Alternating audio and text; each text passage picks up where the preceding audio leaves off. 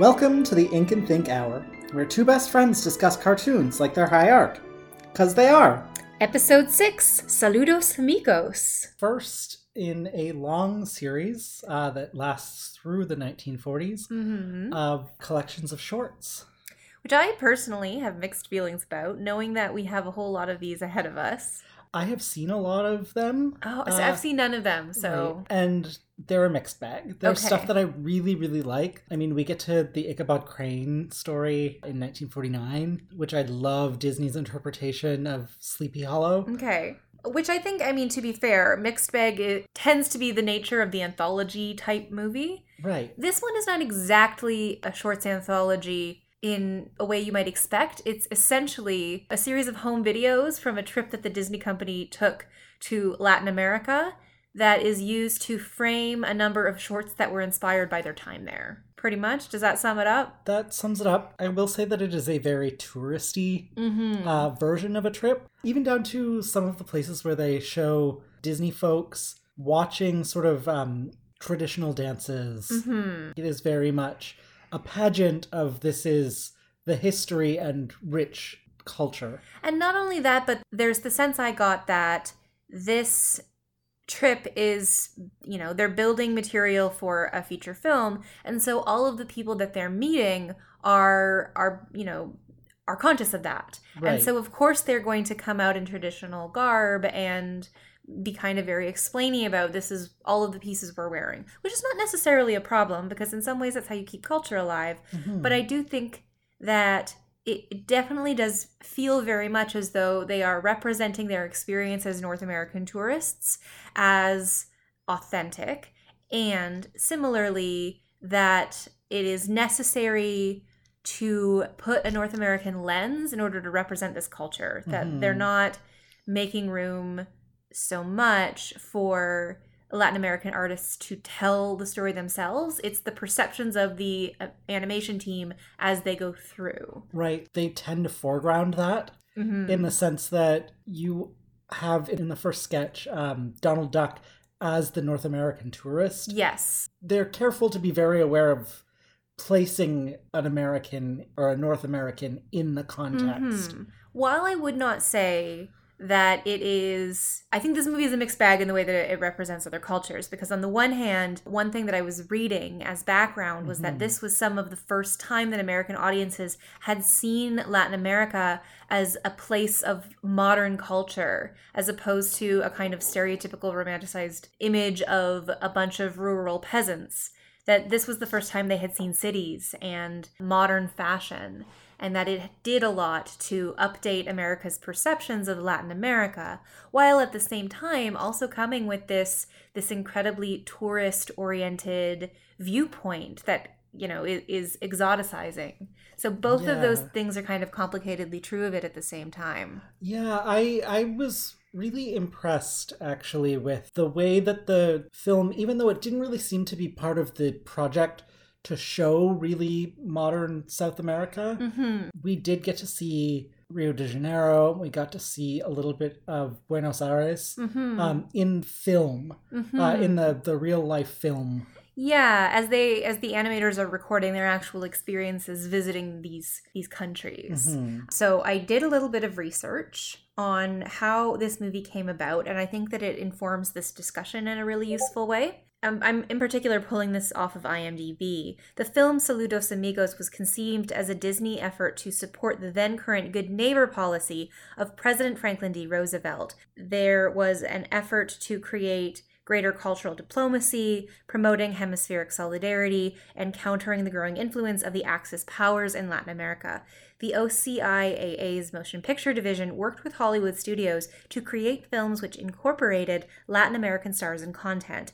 They were intended to play a double role in the effort, to both educate the American public about Latin America and to increase the appeal of American films in Latin America.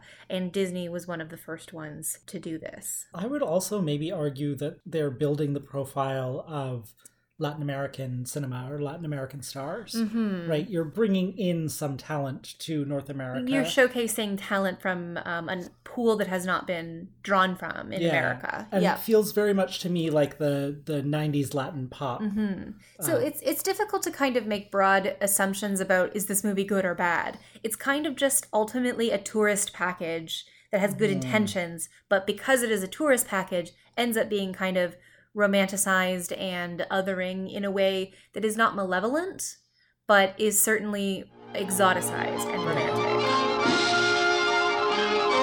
Carnival in Rio.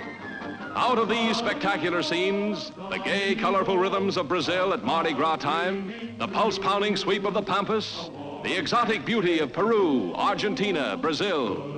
Out of the romantic laughter of dashing gauchos and carefree dancers comes the inspiration for Walt Disney's glorious new musical feature, Saludos, Amigos. Yeah, and I mean, I think that we get that even in the first of the vignettes, which is called Lake Titicaca, and involves Donald Duck actively searching out Incan culture. They go through different parts of Peru. Donald Duck, as much as the animators, are actively searching for Incan landmarks. They're actively searching not for the present, but for the deep past of South America. And that's where we start, is looking for the rural peasantry that might bring us as close as we can get to ancient Inca, ancient Mayan culture. Yeah, it's this interesting tension, too, where the role of the tourist is to seek out these relics of the past. And the tourist industry necessarily involves recreating cultural images and traditions for the edification of tourists.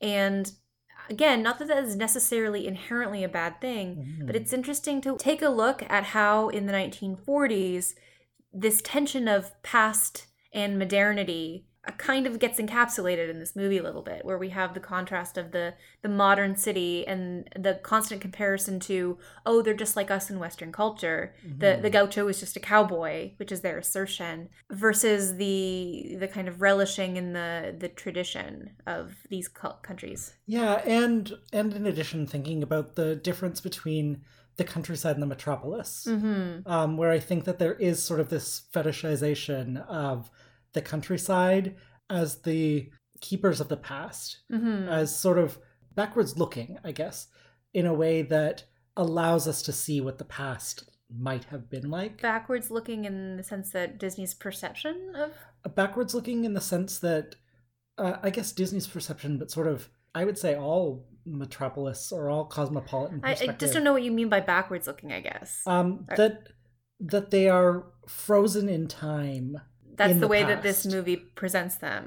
That's the way that this movie presents them, and I think that that's the way that a lot of cosmopolitans think about the country. Sure, yeah, that makes sense. And certainly at this point in time. And I mean, it is the kind of thing that I think about all the time, where like my grandfather was growing up at this time in a home on an island where he had no indoor plumbing, where the closest hospital was several hours away, where he lived a sort of more traditional life in rural Newfoundland, in like very, very far east Newfoundland.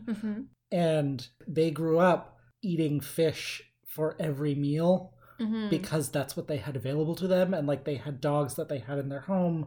I guess maybe I'm trying to lend credence to the idea that this could be true, that there is certainly a sense that maybe far rural areas are somewhat technologically disadvantaged or something. Okay. I'm struggling a little bit with this, to be honest with you. Sure. Because what's at stake here in this argument? They're technologically impaired, therefore they are the keepers of the past? So their daily life in the present is more similar to daily life in the past. Okay, all right. The idea that I'm trying to get across here is that there might be some grain of truth to looking at far rural areas. I think what I'm trying to get us to be careful about is similarly stereotyping rural communities as that when we say that, you know, there's less access to the resources of the city. It's not that these people are simpler. It's that the resources they have are different. Yeah, it is that their lifestyles are. Yeah, which makes sense. Yeah, and I think that's true. Although I think again in this depiction, Disney is really, really invested in the bright colors of the clothing. They narrate the fact that they've actively sought out this particular image, which again feels like a curated version. Yeah, they refer to it as a travelogue that is punctuated by this home movie footage rather than a brochure or something like that, which it also is. Yeah, or rather than a sociological expedition. Like it's not about necessarily capturing average life, but about capturing this idealized version of... Yeah, I feel like we keep coming back to the idea that this is kind of an advertisement for Latin America. We had this great vacation and look at everything we experienced, and we're bringing it to life through these vibrant cartoons, and you too can experience the quote-unquote romance and quote-unquote strangeness of Latin America. Yeah. Which is, as we say, a mixed bag to watch in 2020. I mean, certainly, what is the phrase? They use strangeness and something else. Exotic? Strange and exotic. Yeah, they refer to the music in the marketplace as strange and exotic. So they very much are working in that tradition of othering. Yeah, and I think that it's almost hardest to talk about and I think we've actually seen this from Disney a lot, when the treatment of other cultures is not ill-meaning, but that doesn't mean that it's without issue. And I think that we saw that certainly with the crows in Dumbo, and we saw that with other things we've talked about, with the mushrooms in Fantasia. Sure. And I exclude from this something like the minstrel centaurette character who is just... Right. It doesn't fall under that kind of well-intentioned racism or otherness. Rather, that's just hateful. But I think that this movie is a really interesting example of something that is both positive, but also romantic in a way that can obscure the reality of what it's like to live in this place. And to be quite honest with you, I don't know what it's like to live in Latin America. No. So I can't really say that I can't speak to this movie's degree of accuracy. Right. I can only speak to the clues that the movie gives us that they are having a very touristy experience. And it seems from what I've researched that this movie has always prompted those debates about the level of accuracy. It was a positive in the sense that it introduced America to a more modern and updated version of Latin America, but similarly comes with these romantic and exoticizing elements. Right. So it can be all of these things at once. So do we want to go through the shorts? We've kind of talked about Lake Titicaca, which is next. We have one with Donald interacting with some llamas. So that's the second half of Lake Titicaca. Right. Donald and the llama climbing the mountain with the suspension bridge over the village. And this one is pretty straightforward, kind of cartoonish. A character trying to cross a bridge and failing utterly in multiple ways over and over again. And the slapstickness of the terror of being on a suspension bridge and then knocking out some of the wooden planks and having to figure out a way to get across. Yeah, and while you are carrying your llama on your back because it refuses to carry you. Yes. This one was kind of funny, but pretty straightforward. And then we move on to what was probably my favorite one, which was, it's a short about a little plane named Pedro. Yeah, Pedro. Whose father delivers the mail from Chile to Argentina. Yeah. And back. And who goes out on his very first flight when his father gets a cold in his cone, his head cone. Yeah. And his mother has high oil pressure, so she can't go. So he's got to deliver the mail for the very first time. Prior to this, we also see him at his little plane school, which kind of made me laugh a couple times, where he's learning air writing and geography and anatomy, which is just a skeleton of a plane, which really made me laugh. At one point, when Pedro takes off to do this run for his father, who can't, you yelled out, "He's a little idiot." And I wanted you to explain that. I guess I just was like, I don't trust this kid yet. He's like tiny. I don't think that he's capable yet of making this journey. And I mean, I was proved wrong. I think you really underestimated Pedro and his ability to tackle the elements. I did. And I just think you should apologize. I am sorry to Pedro the plane.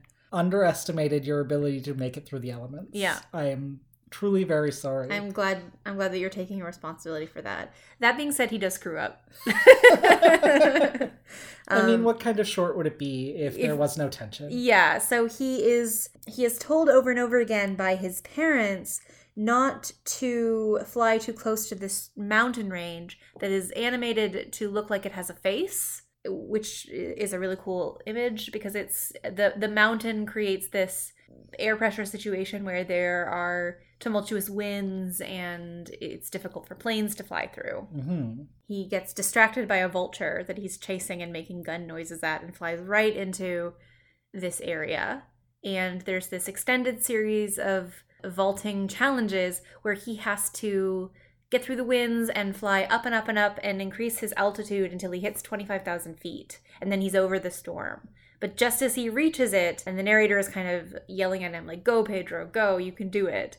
Just as he reaches it, he runs out of gas and he falls into the abyss. And then from all appearances, he appears to be dead. Yes, we do go back to Pedro's parents, who are actively searching the skies for him, and they've decided that it has been so long that he must necessarily have become a martyr to the mail system. Yeah. Or rather, another martyr to the mail system. Another martyr to the mail system. I wrote that down too. And then the unbelievable happens. The miracle happens. We hear some sputtering from off screen. And he rolls into the scene, having delivered the mail. Late, but he did it. And, of course, the final punchline being, there's one piece of mail. There's one little postcard that says, wish you were here. And that's it. Yeah. And that's it. That's the only thing that he managed to carry. I think that my main problem with this short, which is not a serious critique, is he has no gas, and then at the end he just flies back. Where did he get the gas from? I mean, to be fair, I think in the end he sort of like crawls back. Like, I think the idea is that he's just like pushing himself along. He just walks. Because I think actually when the camera first pans to him, he's on his back. And it sort of gives me the sense that like he hasn't actually flown back. Right. I also will say that when we first see Pedro, he is chugging gasoline and drinks an entire canister of gasoline. You were saying this with an air of disapproval. Well, no, what I mean is I think he's just got extra gas. And even though he was spluttering... What? Even though he was spluttering, I think maybe he... Had a reserve? Yeah. Jeremy, that's not how gas works. I don't know. He ran out, but he had like an extra printer cartridge. Here's the thing. He sputtered. Uh-huh. We don't know necessarily that means he ran out. It just means he sputtered. But if one sputters, doesn't that not mean that one is running out of gas? Running, but not run out. Okay. I think there's a way that potentially he could have had enough gas. This is just a weird hill for you to die on.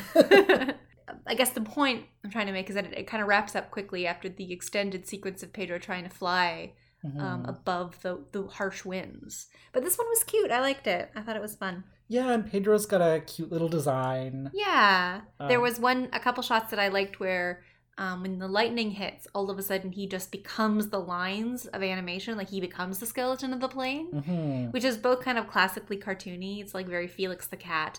But at the same time, they set up that the anatomy of a plane looked like this. And then I liked that they had a callback. It pays off. So then we move on to... El Gaucho Goofy. So this one is prefaced by the Disney company animators going to see a demonstration by a gaucho, which is essentially a skilled horseman who are kind of national symbols in countries like Argentina and Uruguay and Chile and South Brazil. Yeah, and this in particular is an Argentinian gaucho.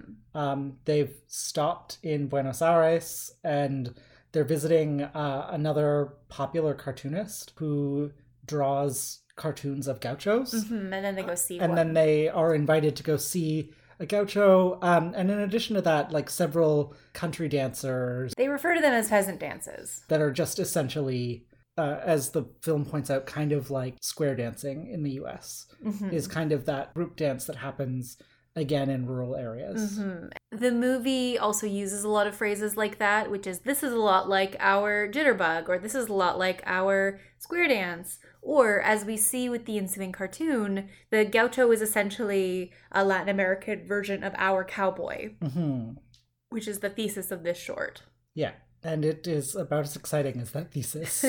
Well, it's sort of Goofy as an American cowboy is transported to Latin America, where he has to learn to live as a gaucho, essentially. So most of the short is Goofy trying on the various parts of a gaucho's daily garb, dancing the dances that Disney animators have seen on their vacation, with the narrator kind of explaining what these things are, and not really much context.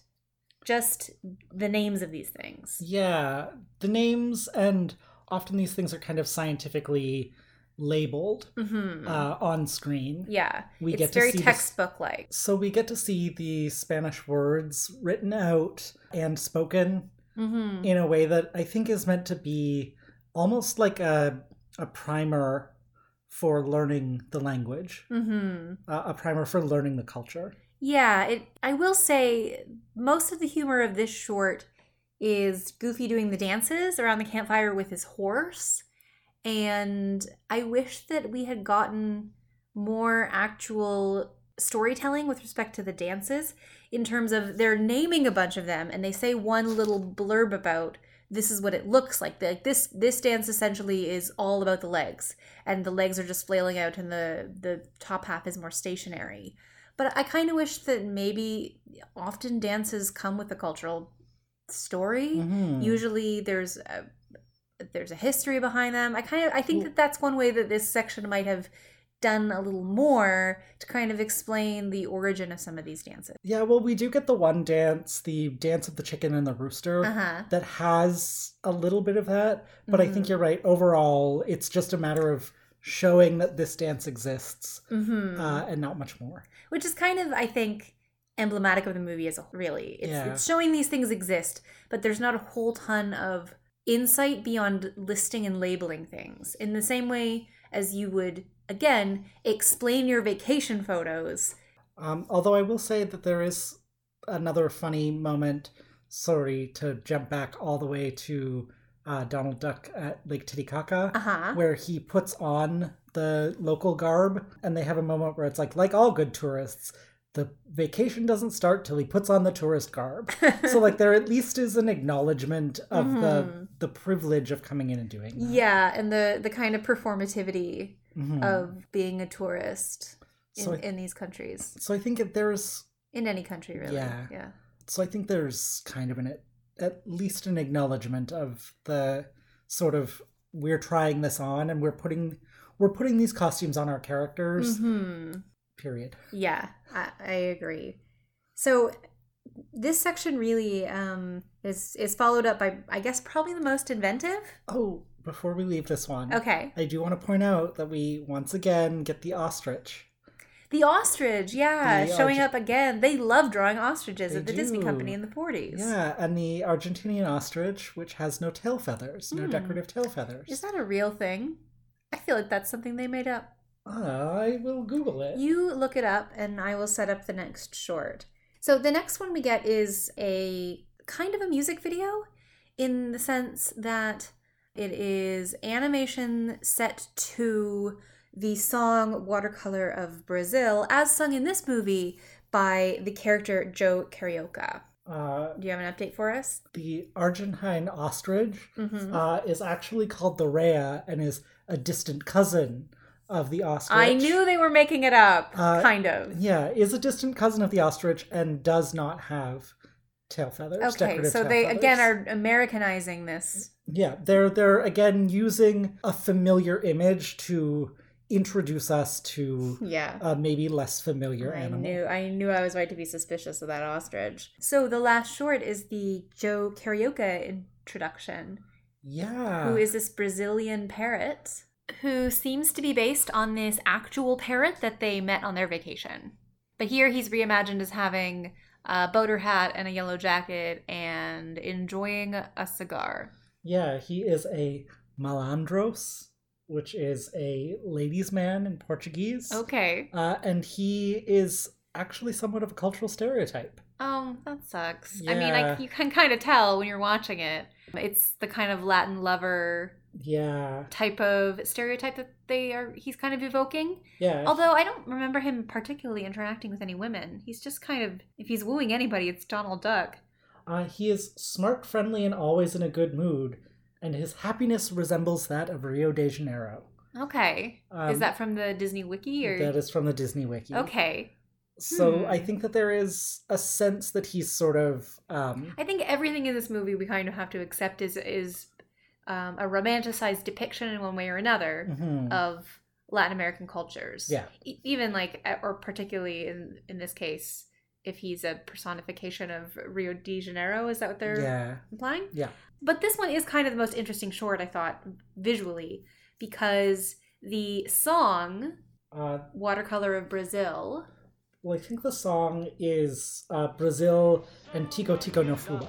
Okay.